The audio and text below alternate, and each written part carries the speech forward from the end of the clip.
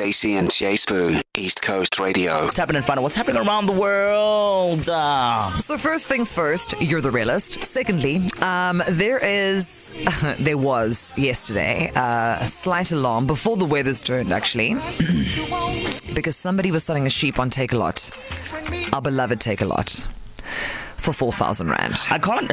And people were like, how is it possible? I'm searching for the sheep. I can't, because, and again, it is just like, okay, let me choose my words carefully. No, man, I think people it's innovative. No, people are sheep.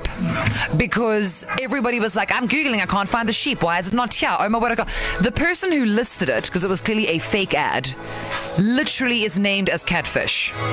So one day when people learn to read beyond what they just see in front of them, and this is unfortunately how many arguments are started, especially around the braai, right?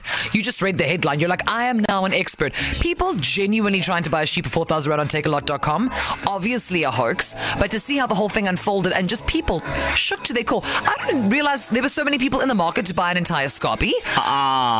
Stacey, I'm so disappointed. It's fake.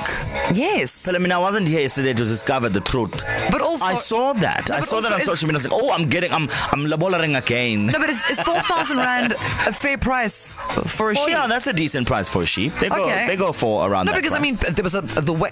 I don't want to hear from anybody in this country that we have no money. The way people were like, where's that 4,000 rand sheep? I think people wanted to order by the dozens. That's a lot of meat. Please don't be a sheep. Read the rest of the article and go to ecr.co.za. Click on Stacey and Jay Spoo. Otherwise, just go. To listen to these moments and anything else you might have missed, go to ecr.co.za and click on podcasts.